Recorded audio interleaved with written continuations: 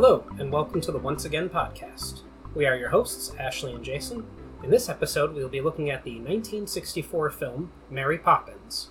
In this series, we won't be doing a deep analysis of the film or giving a bunch of behind-the-scenes facts, but rather giving our impressions of the overall film and the songs from the film. We'll also be giving a score to the film and ranking the songs. So I just want to say, winds in the east, mist coming in, there's something a-brewin', about to begin. Can't put me finger on what lies in store, but I feel what's to happen, all happened before. Now, should I do it like Dick Van Dyke, do you think, or winds from the east, mist coming in, like something's a-brewin', about to begin. Can't put me finger on what lies in store, but I feel what's to happen, all happened before. There you go. Alright, and Mary Poppins is a 1964 American musical fantasy film directed by Robert Stevenson, produced by Walt Disney, with songs and music written and composed by the Sherman Brothers, Richard M. Sherman and Robert P. Sherman. The screenplay is by Bill Walsh and Don DeGrady. It is based on the P. L. Travers book series Mary Poppins. It is edited by Cotton Warburton. Production company is Walt Disney Productions. It is distributed by Buena Vista Distribution Company, Incorporated, and has a runtime of 139 minutes. Sorry, I was pumpkin. I saw him out of the corner of my eye. I know, I was like, our producer returns.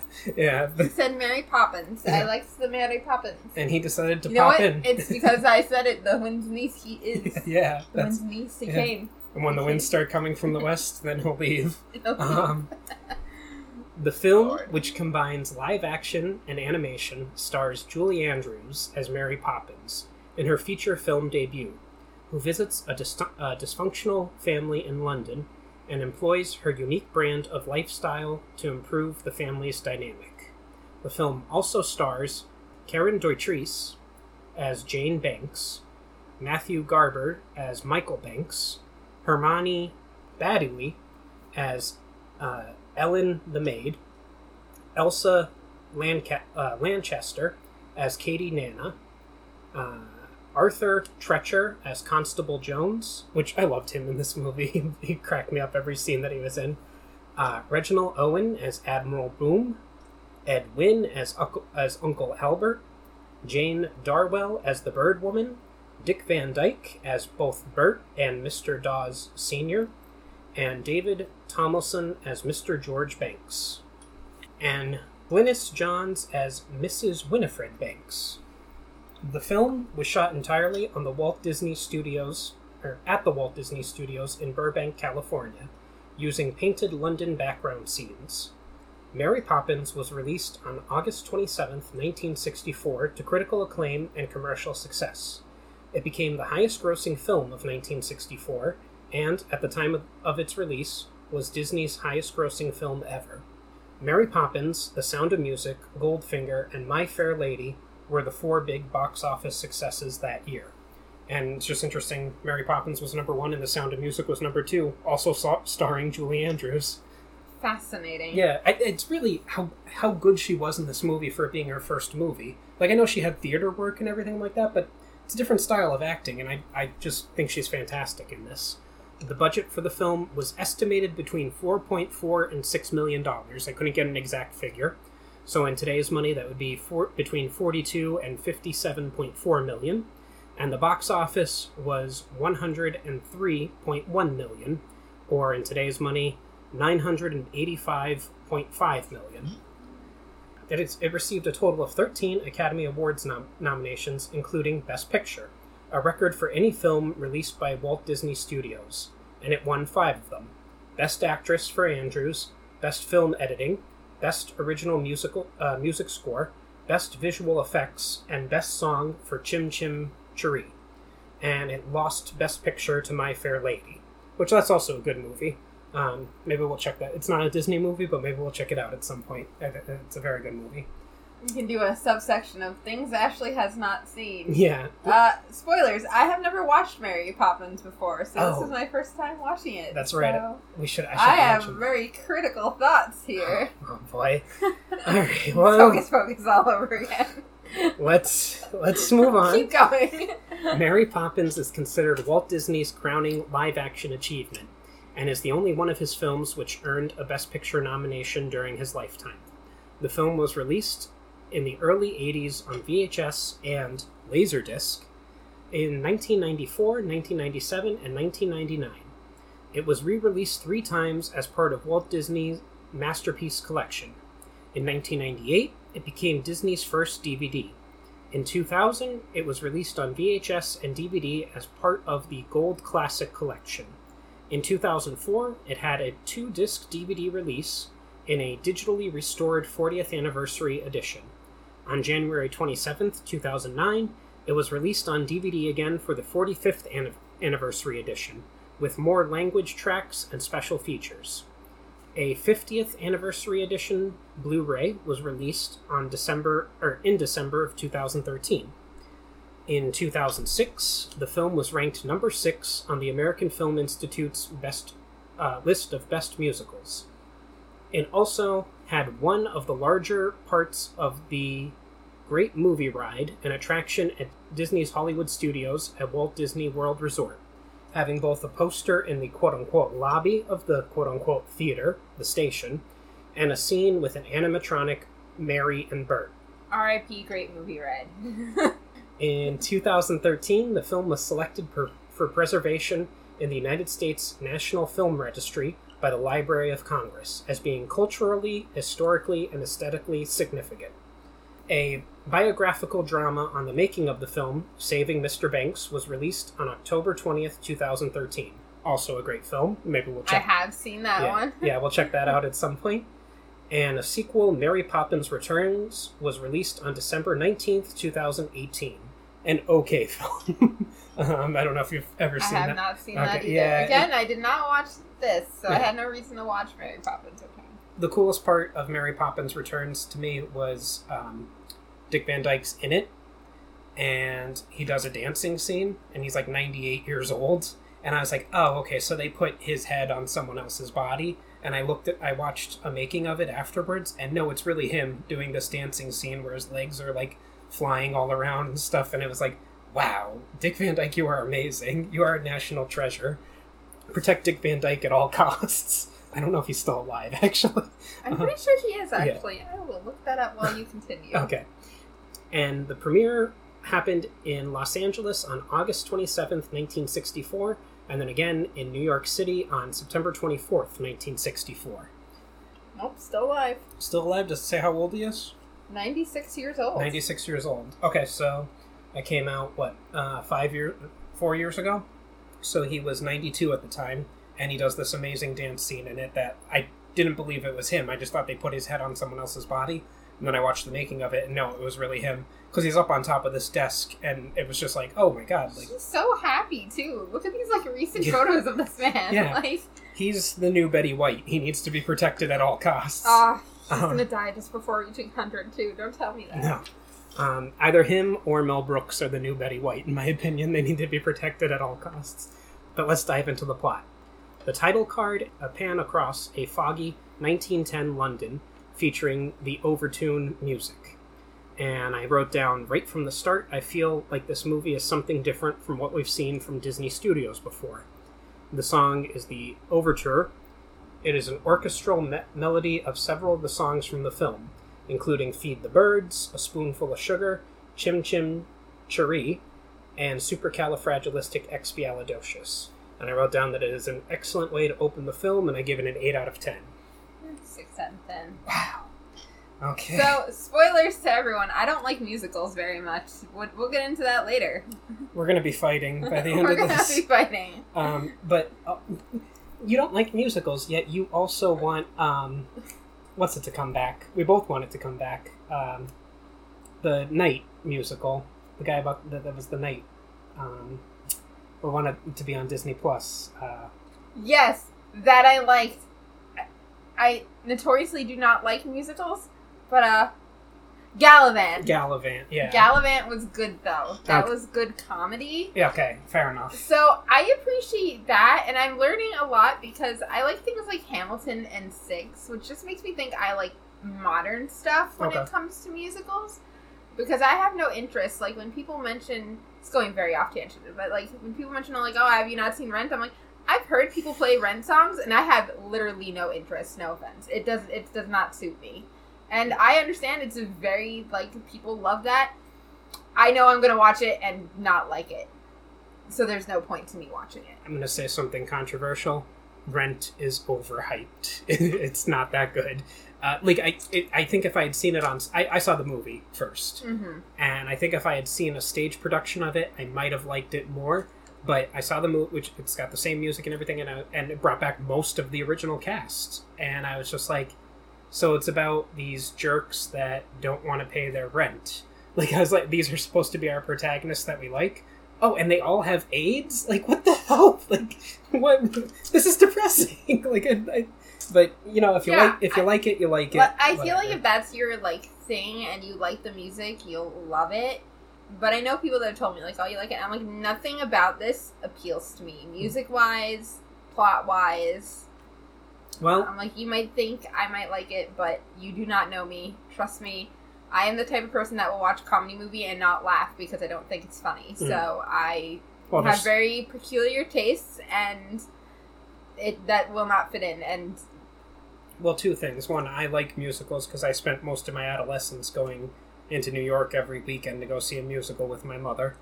And two, I think, you know, hashtag Daredevil was out there and hashtag Save Daredevil. There's going to be a new Daredevil season on Disney+. I think we need to start a hashtag Save Gallivant and get a new season of Gallivant on Disney+. Just end it. Yeah. Like we were going to get a good ending and then it never happened. Yeah, we need Gallivant to come back. 6 seasons in a movie, I say, but that's a community joke. I'll take at least one more season. Yeah, one more season to wrap it up, please. But, diving back into Mary Poppins, at the beginning of the movie, Mary touches up her makeup as she perches on a cloud above a 1910 London. The action then descends to Earth, where Bert, a Cockney jack-of-all-trades, introduces the audience to the Banks family, a well-to-do but troubled family headed by the rather cold and aloof George, and his loving but highly distracted wife, Winifred. And we have the song Street Performance, and it is a few bars of Jolly Holiday, followed up by Step in Time, and it's sung by Dick Van Dyke and his one-man band Gear. And I wrote down that I love Dick Van Dyke so much. He is truly a national treasure. All that being said, and we're not breaking any news here, his accent is infamous. I say infamous because despite how terrible it is equally as iconic. All that being said, this little song gets an 8 out of 10 from me. I really liked the scene. The only thing that confused me was, you know, Bert talking to us, because I wasn't prepared for that and was like, oh, is he addressing us? Like, we're here? That's weird. Okay. I also gave it an 8 out of 10, though, so I'll agree with you here. Okay. The Banks' latest nanny, Katie Nanny, has just quit out of exasperation at the indiscipline of their children, Jane and Michael. A fact that Winifred only belatedly becomes aware of due to her ongoing preoccupation with the suffragette rallies. And we have the song here, Sister Suffragette, sung by Gilnis Johns, Hirani Badley, and Rita Shaw, with non-singing interruptions by Elsa Lanchester. And I wrote down that who would have thought that this song could be a rallying cry nearly 50 years after the film's release. I give it a 6 out of 10. It's an average song, but could be used by women today. I also gave it a 6 out of 10. Okay. I enjoyed some of the lyrics. I didn't really enjoy the song overall, but I'll give the lyrics their due. Okay.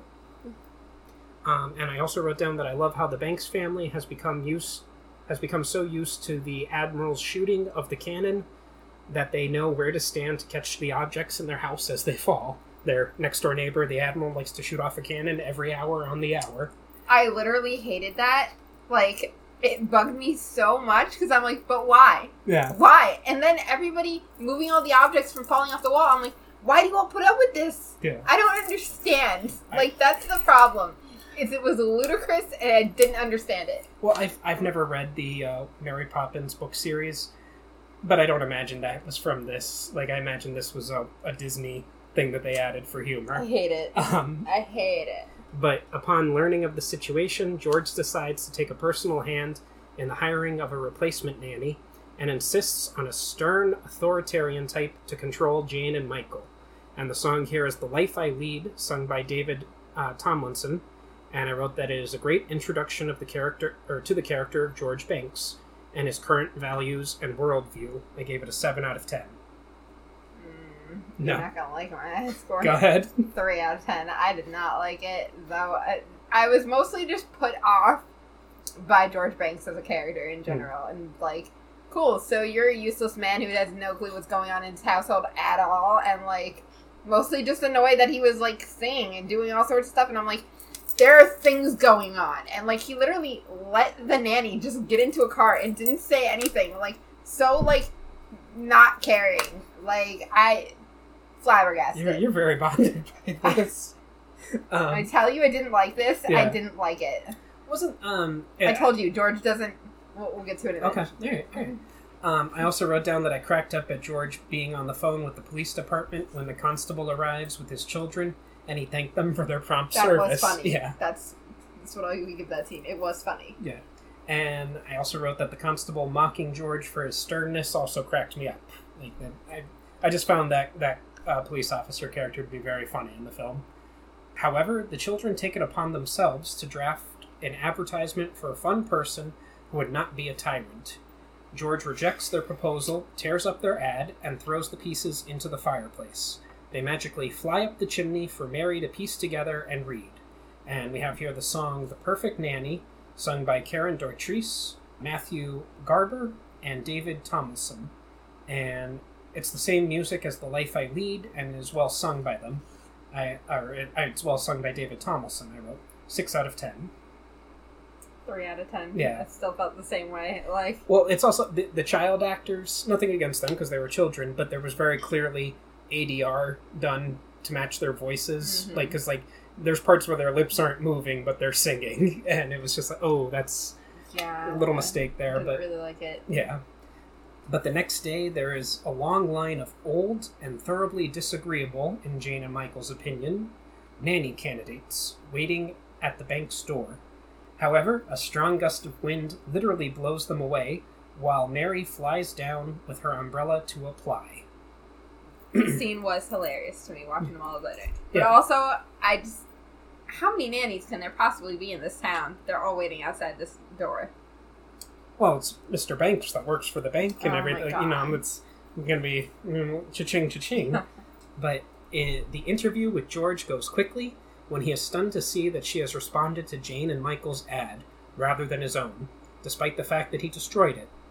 As he tries to fathom the mystery, she hires herself and begins work. And I just wrote that Julie Andrews is perfect in this role. She really is. Like, I think she's just absolutely... This might be the most perfect Disney casting at this point, in my opinion. Jane and Michael face surprises of their own as they discover that Mary's method of arrival is only the beginning of her magical talents.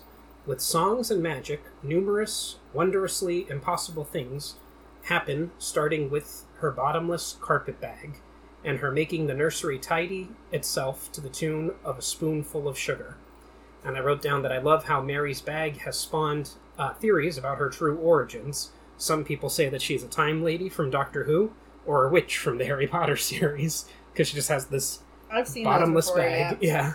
And I also wrote down that I use the tape measure joke of practically perfect in every way on myself whenever I happen to use a tape measure. You would. I always go, I gotta make sure. It's the same thing as when you have a stud finder. You hold it up to yourself and you beep and you go, yep, it found the stud. But I get the tape measure and I measure and I go, oh, practically perfect in every way. It's accurate. I'm leaving, quitting this podcast again. Yet again. A millionth time. And then we have the song A Spoonful of Sugar, sung by Julie Andrews. And I wrote that it's possibly one of the top 10 Disney songs of all time. Maybe, ? And certainly the most iconic song from this film, in my opinion. Everyone knows this song, even if you've never seen Mary Poppins. Accurate. Yeah. And Julie Andrews truly was an incredible singer. 10 out of 10. I gave it a 9 out of 10. Okay. I don't really give things 10 out of 10 very often, and also, like, I like the song, but I wouldn't make my top 10, definitely. But also, I don't have that kind of nostalgia for this the same way.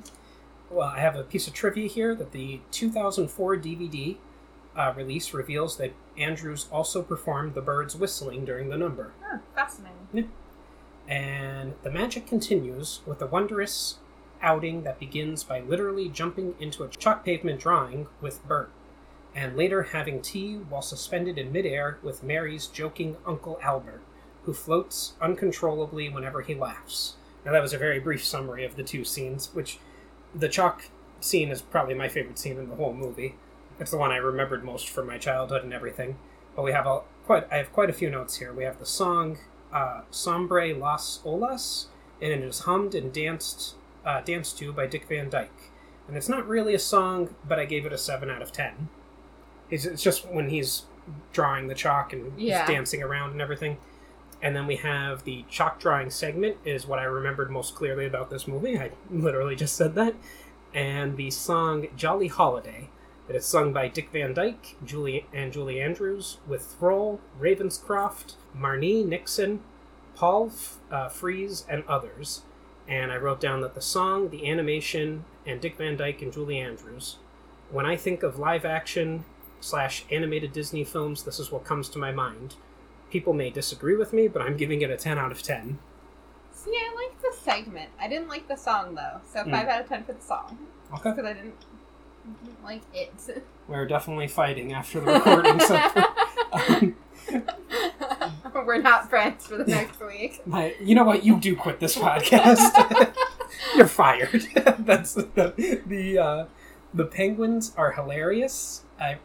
The way that Dick Van Dyke danced around with them is amazing, and I just think of how much work went into this. It was made to look believable in 1964, and in previous episodes we had discussed how some of the acting in the Star Wars prequels was stunted because the actors didn't know how to interact with the CGI characters and everything, and that was made 30 years after this. Like, it's just amazing to me how well done. No, it's definitely well done. Again, I appreciate the scene. Mm-hmm. Like, the scene itself and everything going on. And I also wrote down that I love how the horses and the fox hunt scene also speak, like they talk with their hunters and everything. But here's a criticism I have. How did Mary Poppins win the horse race? She wasn't there for the beginning of the race, and she just showed up at the end, and they gave it to her. Because she's Mary Poppins. Because she's Mary Poppins. Also, because Bert's in love with her. That's why.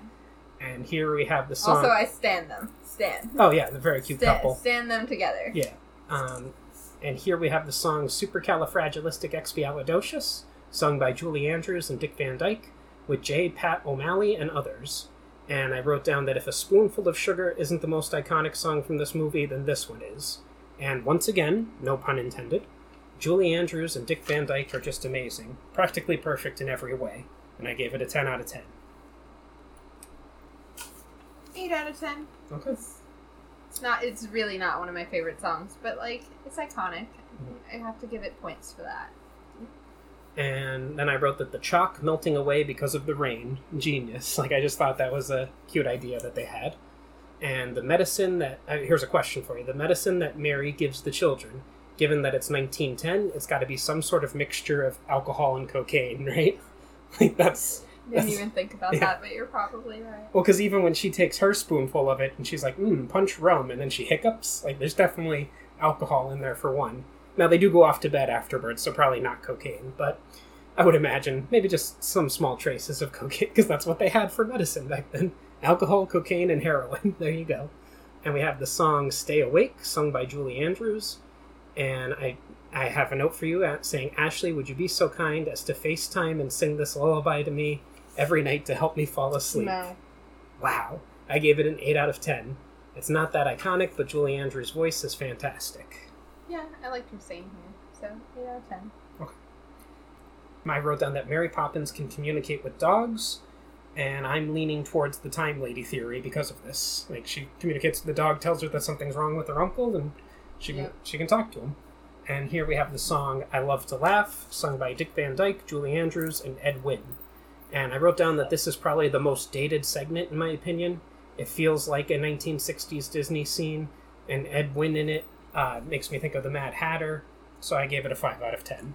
Yeah, I did not like it at all. Okay. 4 out of 10. I didn't like the scene, period. Everything about it just kind of made me go, nope. Okay. George grows increasingly uncomfortable with Jane and Michael's stories of their adventures and how they are enchanted by Mary. However, she effortlessly inverts his attempted dismissal of her and surfaces into a plan to take them with him to the bank where he works. And we have the song A British Bank, sung by David Tomlinson and with Julie Andrews. And I wrote that it is a simple song to move the plot along, but I enjoyed it. 7 out of 10. 3 out of 10. I did not like it at all. Wow, 3. I know. Okay. And I tell you, I'm not a musical person. Do you not like Mr. Banks because David Tomlinson is a villain in a bunch of other Disney movies? No, okay. Here's the thing is, I can't even, think... I'm not one of those people that recognizes actors, so, I don't even recognize him from anything, on the immediate. I think Julie Andrews I know, because to me, she's iconic enough that I, recognize her right away. Mm. But, no. I couldn't tell you things that David Tomlinson is off the top of my head. I literally have to point them out, and I'd be like, oh, maybe. I think he's the villain from the original Pete's Dragon movie. Mm. I might be wrong in that. It might have been a different actor, but I know he's been the villain in other Disney films. Unfortunately, the occasion takes a disastrous turn when Mr. Banks's extremely elderly boss, Mr. Dawes Sr., personally tries to persuade Michael to invest his tuppence, which he intends to use to buy food from a local bird woman, to the point of stealing it out of his hand. Which I don't know British money at all because it's ridiculous. I don't know what a tuppence is. I guess it's probably akin to a penny or something like that. I really don't know.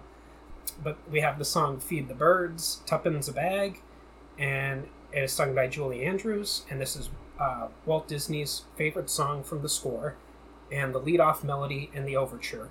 I wrote down that I don't care for the opening lines of the song, but the chorus is iconic, and yes, I'm going to keep overusing that word. 7 out of 10.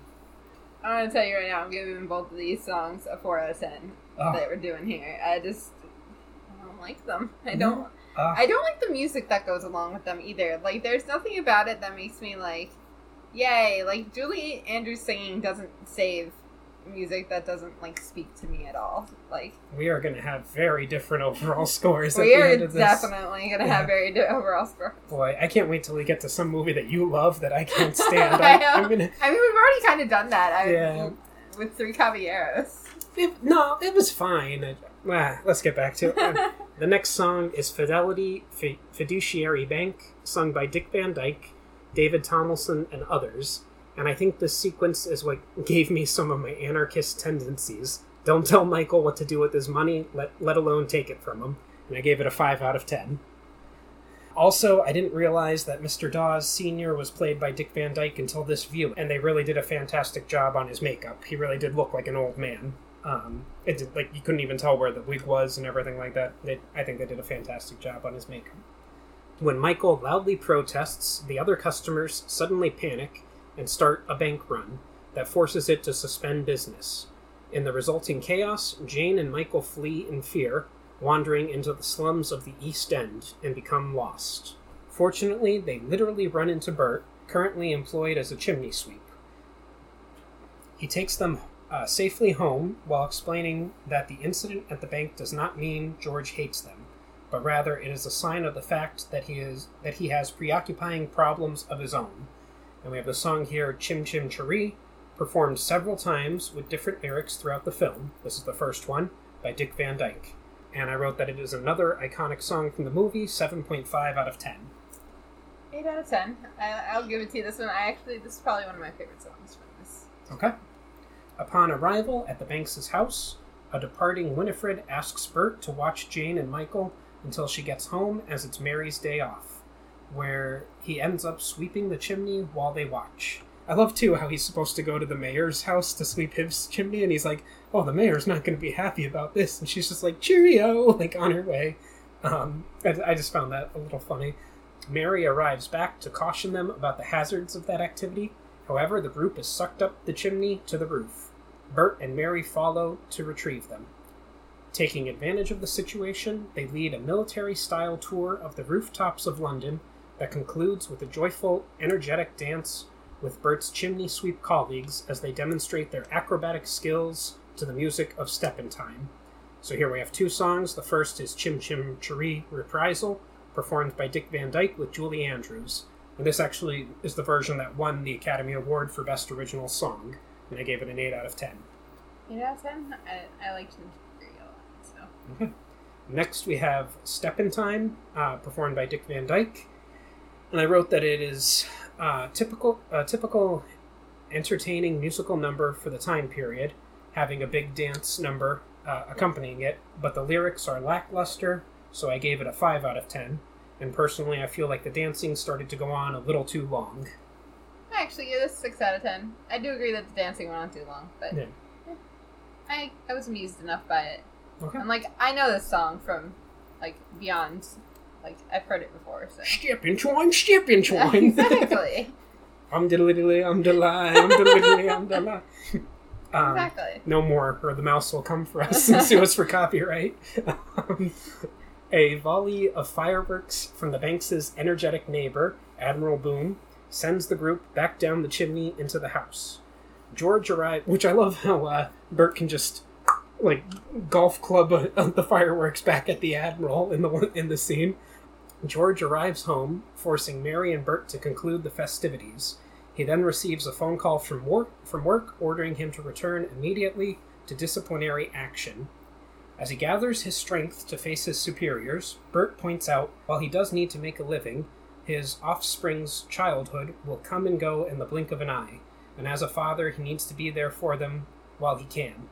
And we have the song A Man Has Dreams, sung by David Tomlinson and Dick Van Dyke. And this is a slower paced rendition of the music from The Life I Lead, which incorporates a modified version of A Spoonful of Sugar.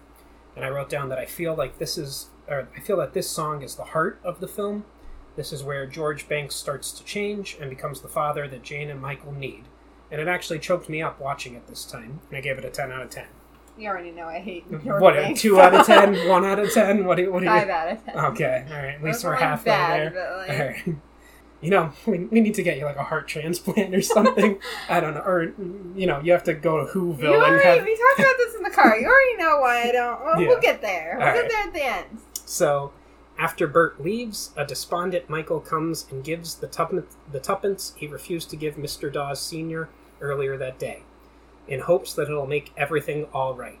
And I wrote that this actually brought a tear to my eye. Perhaps I'm getting soft as I get older. As a child, I identified with Jane and Michael and thought that George was a jerk until the end of the movie where he suddenly just became silly. As an adult, I now see the growth and development of George's character. And a somber and thoughtful George proceeds to the bank, where he is fired in the most humiliating way possible for causing the first run on the bank since 1773. And we have the song Feed the Birds, Tuppence a Bag. It's an orchestral and choral reprisal played over George's solitary walk to the bank at night. And I wrote down that I was really feeling the emotional impact of the film at this point, so 8 out of 10. Though, on its own, I don't really think that this rendition has that strong of legs. If it wasn't at this point I of the movie... don't even think I was registering that there was music here. Oh, okay. I was at that point where I was like, I see where we're going, and, However, after being left at a loss of words when ordered to give a statement about his dismissal, he realizes the true priorities of life and gleefully uses Mary's all-purpose word, supercalifragilisticexpialidocious, to tweak Mr. Dawes Sr. He then tells one of Uncle Albert's jokes and departs to the amazement of his ex-colleagues. Mr. Dawes Sr. mulls over the joke and finally gets it and floats up into the air laughing. And I have a note here saying Mr. Dawes Jr. says that George is as mad as a March hare. It was one of Uncle Albert's jokes, the Mad Hatter, ha ha ha. I appreciate it. Yeah. It actually is not that bad of a joke. It's an old joke, the one-legged man, or two-legged, or man with two wooden legs. His name is Smith. Oh, what's the name of the other leg? That's not that bad of a joke. But The next morning, the wind has changed, and to Michael and Jane's sorrow, Mary must depart. However, George, now loving and joyful, reappears after a long night's disappearance with a mended kite for Jane and Michael, and the urge to play with his family. And we have the song here, Let's Go Fly a Kite, sung by Gilnis Johns, David Tomlinson, Dick Van Dyke, and others. And I wrote down that I'm not going to lie, I actually had a couple tears come out during the song, and I never had that happen before while watching this movie. 9.5 out of 10. 7 out of 10. I don't hate it. Okay. Again, I feel this ending isn't quite earned, so... Alright. Winifred also realizes that she's been neglectful of Jane and Michael, and supplies a tail for the kite using one of her suffragette sashes. They all leave the house without a backward glance as Mary watches from a window in one of the lower levels.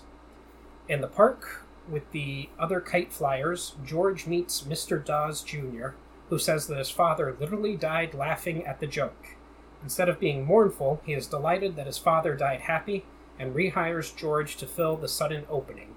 And the last scene of the film shows Mary taking to the air, where she returns to the clouds with a farewell from Bert. And here we have the song closing credit theme. This includes an instrumental reprise of A Spoonful of Sugar, followed by a choral reprise of Let's Go Fly a Kite. And I wrote that it is a fine way to end the film, and it's a mixture of the different songs from it. 7 out of 10. Yeah, I don't have a score for that. Okay. That's fine. I'll say you gave it a 0 out of 10 then. That's, alright. So we're going to go into our overall scores now. Would you like me to go first so we start with the negative and you can... Yeah, go ahead. You can go first. Say what you want to say. Here's the thing. I don't feel like George or even Winifred, to be honest. Either of them have any, sort of redeeming qualities here or redemption at the end. They didn't earn it. So I get to the end and I am just like, cool. Great. Mary Poppins did all the work, and honestly, these parents still gonna be great. He still works at the bank, and she's still gonna do suffragette things. I see no proof here that anything is gonna change. Nothing was earned at the end. It even feels more so that, I know, it's oh, George walked off in the middle of the night, came home, and, boom, that was it. That's it. And, that's not how change works. People don't change like that, and I didn't like it. Also, again, I just don't like musicals. So, there's a lot of musicals going on. And every time I was like, oh, for the love of God, do we have to do another reprisal of the same song again? I didn't score a lot of stuff just because I'm is this a new song? I don't know to score it. It's not interesting to me. Okay. So. Well, that's fair to have your opinion that way. I just want to remind the audience, if they'd like to, let you know how they feel, you run our Twitter account for our podcast. That's, once again, pod, all one word, on twitter.com. Oh, I'm sure I'll have some friends disowning me for this. But I'm going to go into my overall score now. I did not give it a score. Oh, I'm sorry. Yes. I would give it a 6 out of 10. Okay. All right. So it's been a long time since I watched this movie last, and I honestly can't remember when it was, but it was certainly when I was still a child. I remember watching it over and over again as a child, but it not really being one of my favorites. It was one of the only ones that my grandparents had on VHS. However, that changed upon this viewing. I fully understand why some say it's the greatest Disney film to be made during Walt's lifetime. I had tears coming down my face at the end when George took the children to go and fly a kite. Like I said before, maybe I'm getting soft as I get older, but this movie really hit me this time. So I give it a solid 10 out of 10. So, we're definitely fighting after this. Maybe Bert deserves those children more than the parents do. Bert would make an excellent father.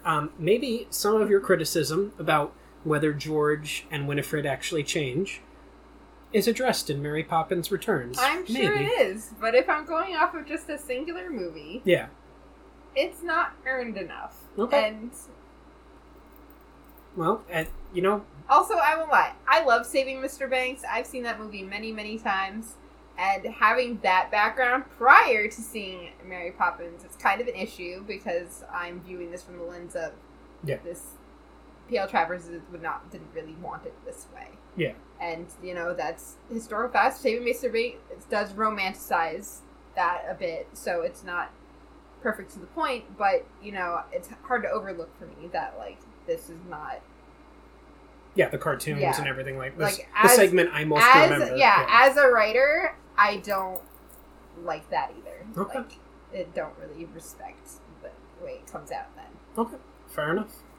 Speaking of as a writer and being respected, did you watch the trailer I sent you of the new House of the Dragon trailer that came out? I think I did. I saw that mixed with some clips of George talking about how much they're consoling him and how much he's actually working on this show. And he's like, basically he said, we're going to make sure it doesn't turn out the same way Game of Thrones did. And not in so many words, but... Beautiful. Yeah. That's what I like to hear. Yeah. But without anything else to say, this has been the Once Again Podcast. Any questions, comments, or critiques can be addressed to our email at onceagainpod@gmail.com. Follow us on our social media accounts, Once Again Pod, all one word, on Twitter, Instagram, and TikTok. If you'd like to contribute to the podcast, we have several tiers available on patreon.com/onceagainpod. As always, a like, follow, or share would be greatly appreciated. Thank you, and have a wonderful day. And remember, we will entertain you. We will always entertain you.